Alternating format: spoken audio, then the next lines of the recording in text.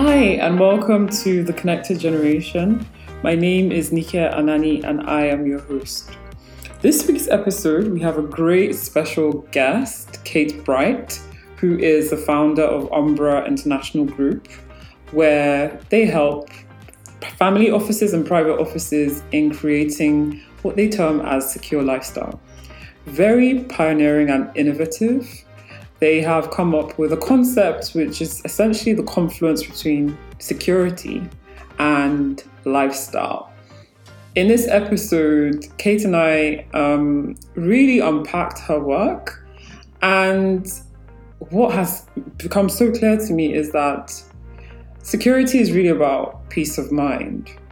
That's what it's all about, whether it's security in terms of cybersecurity or physical security or emotional security. How can we achieve peace of mind, inner peace, during a time in our world of such external turmoil, whether it be pandemic, whether it be social injustice, whether it be geopolitical tension. So thoroughly recommend it. Tune in and enjoy.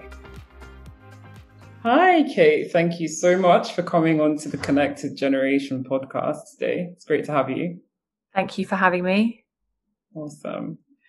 So you founded Umbra. Can you just tell us more about your journey into that and why you decided to launch Umbra? So I have to full caveat. I think the sort of end result of Umbra is very much the end of a journey rather than a sort of planned journey. It was a happy journey that's led me to setting up my own business. But it started 20 years ago, really, when I left university and spent 15 years working in family, what we now call family office here in the UK. And I absolutely loved it. I loved the fact that I was jumping straight from uni into working in really sort of interesting family environments. I worked for some really interesting families across the generations. And I spent 15 years. I started as a PA, personal assistant. So, and any personal assistants out there, it's the hardest job in the world because you're managing all the different facets of a sort of administrative, logistical complexity. And I gradually over the years saw that there was a real sort of need or that I had struggled when I was working on the client side with this word security. And I'd worked alongside some of the best security teams in the world. And about sort of 10 years into my career, I realized that security wasn't just a sort of component that was at one side. It was actually interwoven through everything we did every day. So fast forward then 5 years later, in terms of the business, we call it secure lifestyle.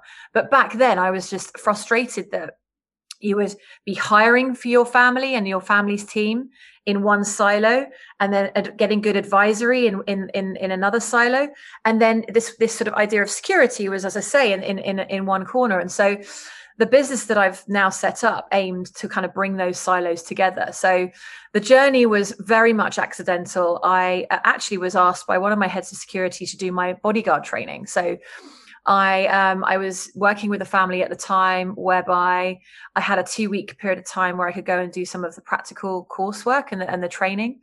And that for me was the genesis moment. I'd had this experience working in the family office environment, and then suddenly I'd been able to do this training. And anyone that also has worked as a sort of personal assistant and chief of staff knows that the opportunities for actually going and doing any training are quite limited. So for me, I suddenly had this whole new appreciation of that siloed function, and I started to sort of weave it more and more into the everyday. So if we were hiring new team members, I'd do it in a very much more security focused way, in looking at people's backgrounds in a different way, making sure that trusted people were coming into my family's environment. So I can't really claim that there was a sort of a light bulb moment, other than the fact that having undertaken this particular form of training, the close protection training, as we call it here in the UK, the phone started ringing from my clients' friends of friends and my extended network with this new sort of area of expertise that I'd sort of looked at. And then the business started to set itself up. So, as I say, I can't claim to have planned the last 20 years, but it certainly came from deep understanding of working within the sort of the family environments that I worked with. Awesome. So really security and all encompassing and looking at it more broadly and embedded in different aspects of a family's life as opposed to just in a corner. So what does Umbra look like today? What services do you provide to families? So think of it a bit like a private office environment, particularly focused on security. So almost like property management, but for security and what we call secure lifestyle. So those three silos that I mentioned are actually the three parts of the business as it is today. So Umbra Select is where clients come to us globally, international clients, to hire personnel, whether that's your house staff, estate staff, private office, family office staff, security teams. We can do all of that function in one remit, if you like. Umbra Advise, as it suggests, an advisory function. So people kind of on their first steps of their journey, perhaps younger clients, wanting to come to us to ask for the best signposting, the best advice, a bit like being the PA that I was, only on a more of a sort of multi-client basis. And then Umbra Secure, which is our security concierge. So a lot of the projects that we run are, as I say, that property management style approach. So we will manage a project for somebody going through a disruption such as moving countries here to the UK or out of the UK to another country. Lots of relocation happening at the moment due to what's happening in the world. And so that for us is a very kind of reactive service. So people coming to us with problems that they need to solve. So today the business is UK focused, so based here in the UK, but very much reaching all the way over to sort of West Coast US and all the way back around to Singapore. So I felt like if you call your business anything international, you really have to kind of stack up. So clients from all over the world, and as I say, a UK centric approach. That way we can also be now, not GMT anymore, but we're in the middle of that sort of, we're able to speak to clients left and right. So a lot of clients across the generation. So a lot of younger clients now coming to us, particularly we'll come on to the sort of the crazy time we're living in right now. But the business today is basically a sort of reformulated from my experience of working on a sort of one client side. It's now we work for we represent multiple clients across the world. So yeah, small team. We have a base in central London, and our tentacles are spread globally. Incredible, really interesting work. So secure lifestyle is at the heart of everything you do. What does that mean? What exactly does secure lifestyle mean? Can you unpack that a little?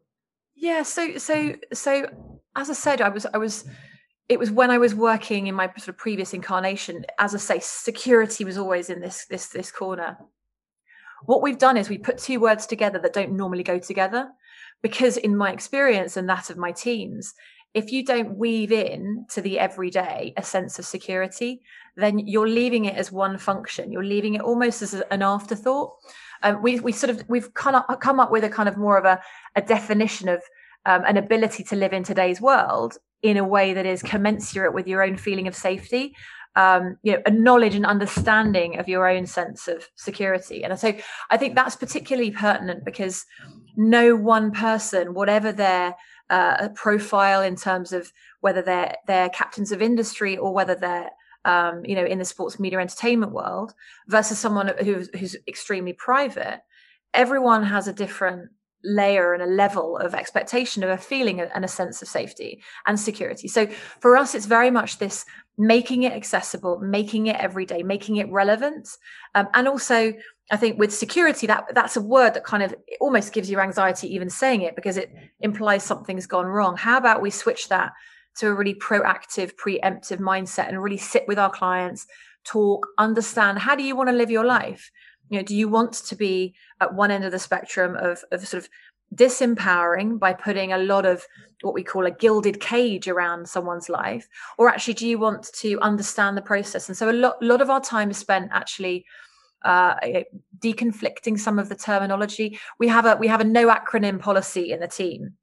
and you get a fine if you're using anything that's sort of vaguely complex. And I think I can relate to my colleagues in finance as well in that respect, because it can seem quite bewildering when you're talking in a sort of quite specific technical language. So we have a ban on any of that sort of language being used, so that actually it allows our clients to reflect on that feeling and that what's relevant to them. And it starts with us as well. And we're doing a lot of work with private client facing teams and companies and businesses to actually have, for all of us, a sense of secure lifestyle, whoever we are, this feeling that we're actually working with our clients and actually being able to pick up on times where they might be struggling and actually add more value to the whole kind of proposition, whether you're working in a private client law, a legal infrastructure, or wealth management, investment, to actually be part of a bigger community where you have an idea and an understanding of your own sense of security, I think can be quite a powerful thing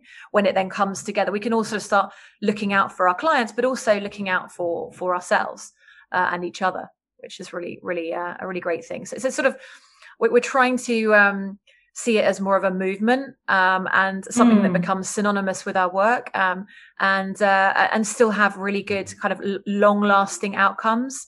And that lifestyle word, I think, reflects the fact that we're working not just with one issue in isolation, but seeing a whole family, a whole story, and a whole journey. It's very pioneering and innovative to the confluence of security and lifestyle. Really, really interesting.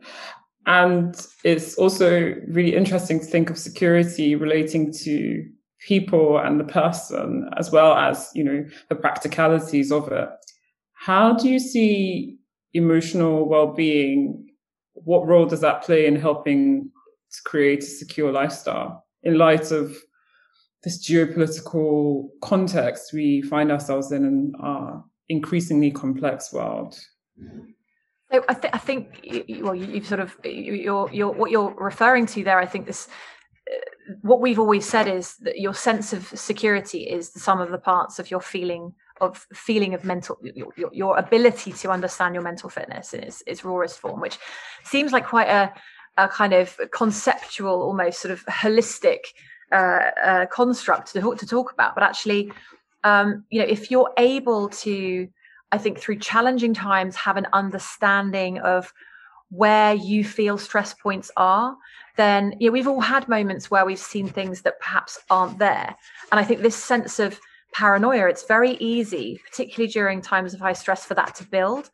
And that actually, part of our job is to unpack that, signpost to specialists that can help from a mental fitness point of view. For me personally, it's through business coaching, for me to understand my sense of where I sit in this sort of ever shifting, changing world that we're in. And prior to this time as well, I think an understanding of where you might be in that spectrum, what support you need.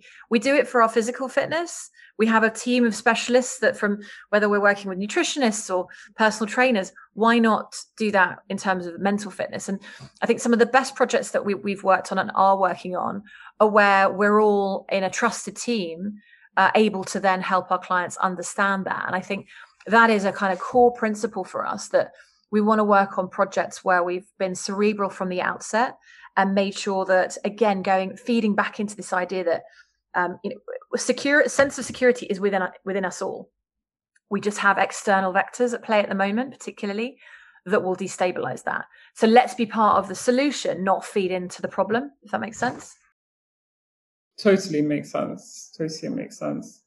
And what changes are you seeing with your clients, when they've actually taken the time to care and to equip themselves with a more secure lifestyle? What impact does it have on their lives? Well, it's funny, we were doing a piece for Forbes last week and asked exactly the same question. And we came up with a sort of like a really simple 5-step plan. And the most transformative things that we've seen happen, both in the sort of Umbra infrastructure, our own team, because I'm very conscious that this starts with the culture that I'm creating within the business. But we had a little five-step plan to sort of really try to almost sort of calibrate this in some way or measure it in some way. So for us, it's this first idea that, really kind of, even if it's downloading the Calm app or Headspace app, that this is something that is a sort of a first point where we wouldn't even talk to a client unless we had an understanding of where they were at in terms of how they felt about downtime, how they were getting their downtime. Because we do see a lot of people coming to us in really high stress moments.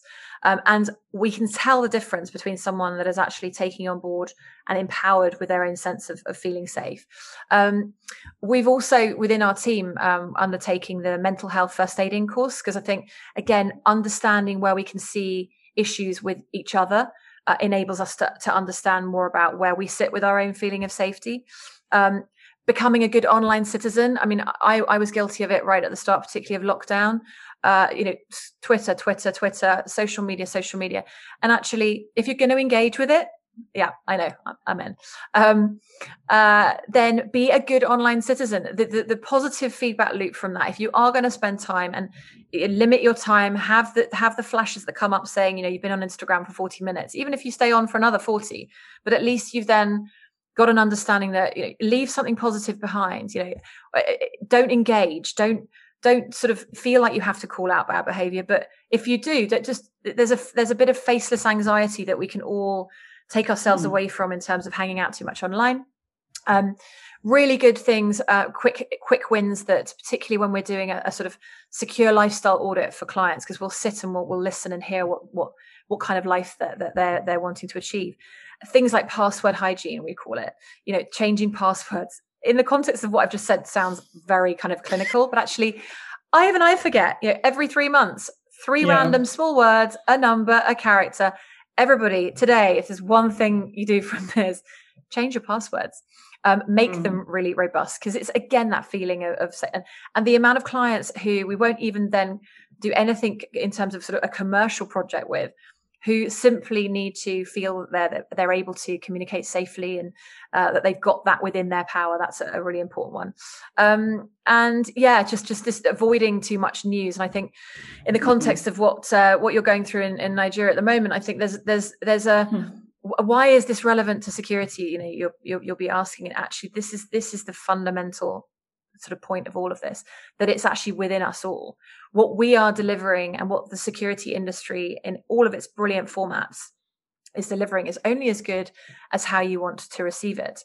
So this is our big kind of our big push, and particularly it's all landed for us during lockdown when the world's gone online, because we all have this power to be really good to ourselves and as a result really good to each other, which it's a good time to be talking about this when the world seems to be sort of imploding and fighting itself. I don't know if I even answered your question, but I think you did.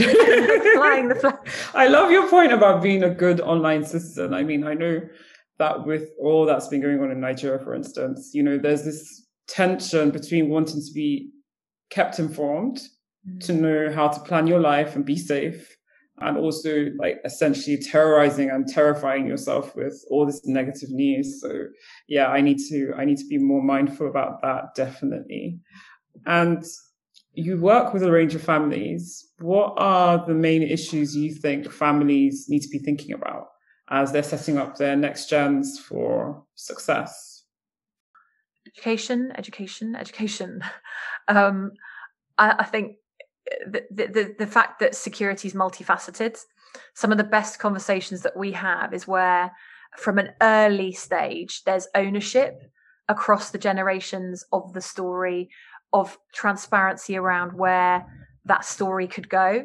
And certainly in these difficult times, and avoiding this idea of the gilded cage as a construct. So too much protection, too much unrealistic expectation, too much padding around reality, but also a sense of reality within the chaos of what's happening at the moment. So a lot of the sort of conversations we're having at the moment are based on education, where that is actually physically going to be in terms of sort of the younger children, because I think we've had a shift in where people are physically located. People are not moving around as they were before, and that has an impact then on a sense of, well, why would I want to be in a schooling environment away from my family, I don't necessarily feel as safe.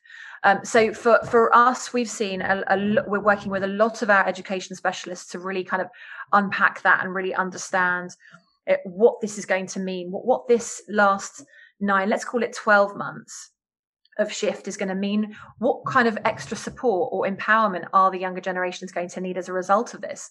And going back to this idea of the Petri dish, we're learning as we go as well. We're using traditional techniques and reaching to the traditional parts of, say, the security industry, but we're also able to look at all of the plethora of specialists that we can bring in, like a Formula One crack team. You come into a pit stop. This is just an extended pit stop we've all had to sort of say, right, how do we want to do the next laps? Do we even want to be doing this in this way? Do we want to completely change the engine? And I think this is a really good opportunity for our younger clients who we love working with, because they've got a platform now to have an opinion, and an opinion that is just as legit as anybody else's opinion, because they're the ones that are going to have to manage this. They're the ones that are going to inherit this earth, this planet, all the issues around how sustainable life is and was before. So again, moving sort of slightly away from the kind of words security, but it's definitely, the younger I can have conversations and my team can have conversations, even as young as sort of being cerebral about those choices around education, the better, because we can then, it can be a secure lifestyle discussion and not a solution. We don't want to come into people's lives and make things go away, because I don't think there's any learning from that. So I think there's a sort of, I'll call it the Petri dish. So perhaps come back and ask me in another 6 months. We'll have even more learning from this time of disruption. And from disruption comes innovation as well. So learning about what we can do at distance, but learning where we do actually fundamentally need human contact. I think that's going to be something that's going to feed into our services in the future.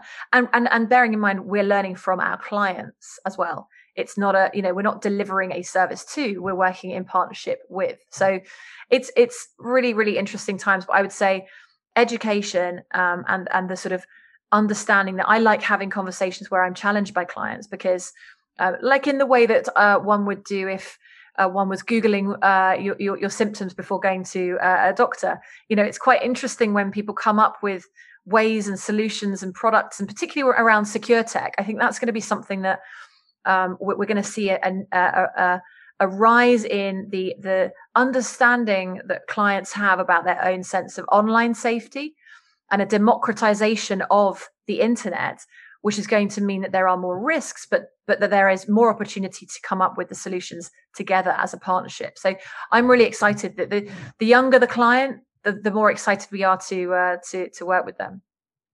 Amazing. And indeed, it's been a crazy decade, the year of 2020, with COVID and all sorts of geopolitical tensions. What has this meant for your work, and what have been the main security challenges that you've seen during this time? I think picking back up from what I was just saying, I mean, the world went online for us from a UK perspective. Friday the 13th of March, I think, will always be for me the day where, it's an auspicious date in itself. But it was the day where, what can we do online? And if you are looking at any sort of risk or threat, that also presented a huge opportunity. So I think for us, what we've seen is an amplification of people needing to feel safe online, their IT safety, IT security, what we could do at distance, what we could do, not even anywhere near client site, and how much more international our work was able to be as a result of that. The locking up, the sort of when I was in France in the summer, this word confinement, which it just struck me that the world has self-locked up. We've had to sort of stay at home, and the messages here in the UK: stay at home, save lives. There's a certain there's an impact that will have we haven't seen yet, and that's not to be a scaremonger. That's going back to my proactive, preemptive. Let's all get really good at noticing the vital signs and getting really mentally resilient, keeping our mental fitness at the fore. because I think we have definitely seen a sort of the struggles that we've all had. And I think when that's amplified by any sort of wealth or profile, there's different and additional concerns. So I think the mental challenges, and also I think the physical location, we're not used to having to navigate 60 pages of government guidelines to work out whether we can go to Cyprus for 4 days. It's just that's not how, as an almost 42-year-old, that's not the life that I thought that we were going to live. But what we've been saying to clients is, let's work with you to be glass half full. So let's use the challenges, and if we can only meet in groups of 6, let's have a great time with a group of 6 and actually talk to each other in a way that you wouldn't if you were in a room of 30 people. You can't perhaps go to X place that you go to every year, but maybe at Christmas you might want to go to Y place that you have never been before. So for us, I think it's going to different places is always going to have an impact on the level of risk, because it's not what you used to do. But I think there's an opportunity with that as well, which, combined with the world going online, let's look at what we can learn from it. What are the things that you don't have to do anymore? Where is the reduced carbon footprint kind of thumbs up approach? So we're really trying to, and from my own experience with my own team as well, really kind of focus on what we can do, not on what we can't. And the distillation of that within security is really trying to keep a positive mindset as to what this has enabled us to do. We've got a better grip of our cyber hygiene, having been at home and having tested systems now that we perhaps wouldn't have had time to test in if this hadn't happened. So the pause and reflection, I know, has come at huge cost for the world, and the chasms are deep. But I think what we're trying to say is that the challenges we've all faced are things that we can move forward from this, whether it's a 12 or 24 month digging deep that we all have to adopt that mentality, that mental fitness for. But I think, and getting to know our clients better, that has been the single most positive, if there is, of this whole time. Never have my clients been sitting in gardens and sitting rooms and having the time to talk. We love talking to clients, whether it's about a football team that's won, or a child that's passed an exam virtually. That is, I think, one of the things that we're trying to take from this, that we've had time to actually connect back with clients on a more meaningful level. So therefore get to know more about a sort of how to move forward together. I mean, yeah, your answer is just so apt. Like, 2020 has been a year of being really on top of our mental health, being able to reframe this horrible, pandemic into something positive, and really seeking for new ways in which we can foster connection, whether it's existing connections or new connections, because at the end of the day, we are a collective humanity. So I love the fact that you spoke about how you take time to actually connect with your clients, not necessarily on matters of, the engagement, but, how their kids are doing, football, just life as humans. It's really, really important. And last question, you work all around the globe. Do you see issues and challenges for your clients according to, do you think that issues vary according to where they live, or are the issues quite common across and universal? I think if we're talking kind of geopolitical, we're all facing different moments of history, in the run up to elections, massive sort of issues around people coming together, both in a positive and also in a representative sense, and all the issues that can happen when large groups of people are coming together during a pandemic and expressing whatever views that they have. We have all now had experience of that in any jurisdiction that we work across. There is deep-seated issue from a geopolitical perspective. I think that there are slight nuances. I think for me, I'm a bit of a sunflower. So those clients that have been, in the winter or versus the summer, I think that's particularly having an impact on some of my more European clients, looking at what's going to happen during the winter, and that sort of keeping that sort of positive mindset when the sun's not around. And I don't mention that in any lightness at all, because I think we are all united by the fact that there are the sort of simple things, the day, the night, the sort of changing of the seasons, and those things that can really impact. And deciding where one wants to be during the next 6 months, that's something that definitely there's a uniting of some of my clients who may not want to be in a grey, Yorkshire estate and may want to be in Palma. So I think the problems are universal. I will maintain this is a time where it could actually bring us all so much more together because there's a collective experience. But in terms of clients and difficulties and obstacles, I think we're all in it together. And even as a community that works around our client base, it's been a great time to come together, pool understanding, really go deep on getting to know each other and how we all work in our silos. Can we get a bit more understanding of how our colleagues in finance work? I think that there's a lot of things that our clients will say that we tried to help them to understand, and a bit of connection that was made during this time. But I think the issues are still ongoing, and it's weird talking about something when you're in it, because I almost want to be saying what we've learned and now we're moving through. I think that's the big challenge for everybody is where are we within a certain time frame? How does that impact on what's going to happen next? And as I say, I think if you wanted any prediction asking me in 6 months' time, I think it will be a location-based question. So how did you face the challenges will be the sum of the part of where were you, who you were with, and who did you connect with. And that is then, even drawing it back to security, which feels like a million miles away from what we're discussing. But that's the sort of outcome that would be, for me, as a leader of my organization and as somebody who loves what we do and loves the clients we work with, wouldn't it be great to emerge from this with a company that has actually, in some small part, helped to really sort of shine a light on the things that were positive, and the way that we can actually all come together to get through this. And my goodness, imagine if we didn't have Zoom and, the sort of the connectivity. It's not the same. It's not the same as me, being in a London scenario with you and having a coffee. But it's the next best thing. And, we can have a chat and talk through things that we're dealing with in our collective countries, but it's kind of one and the same. So I think in long answer to your question, I think this has made us much more connected.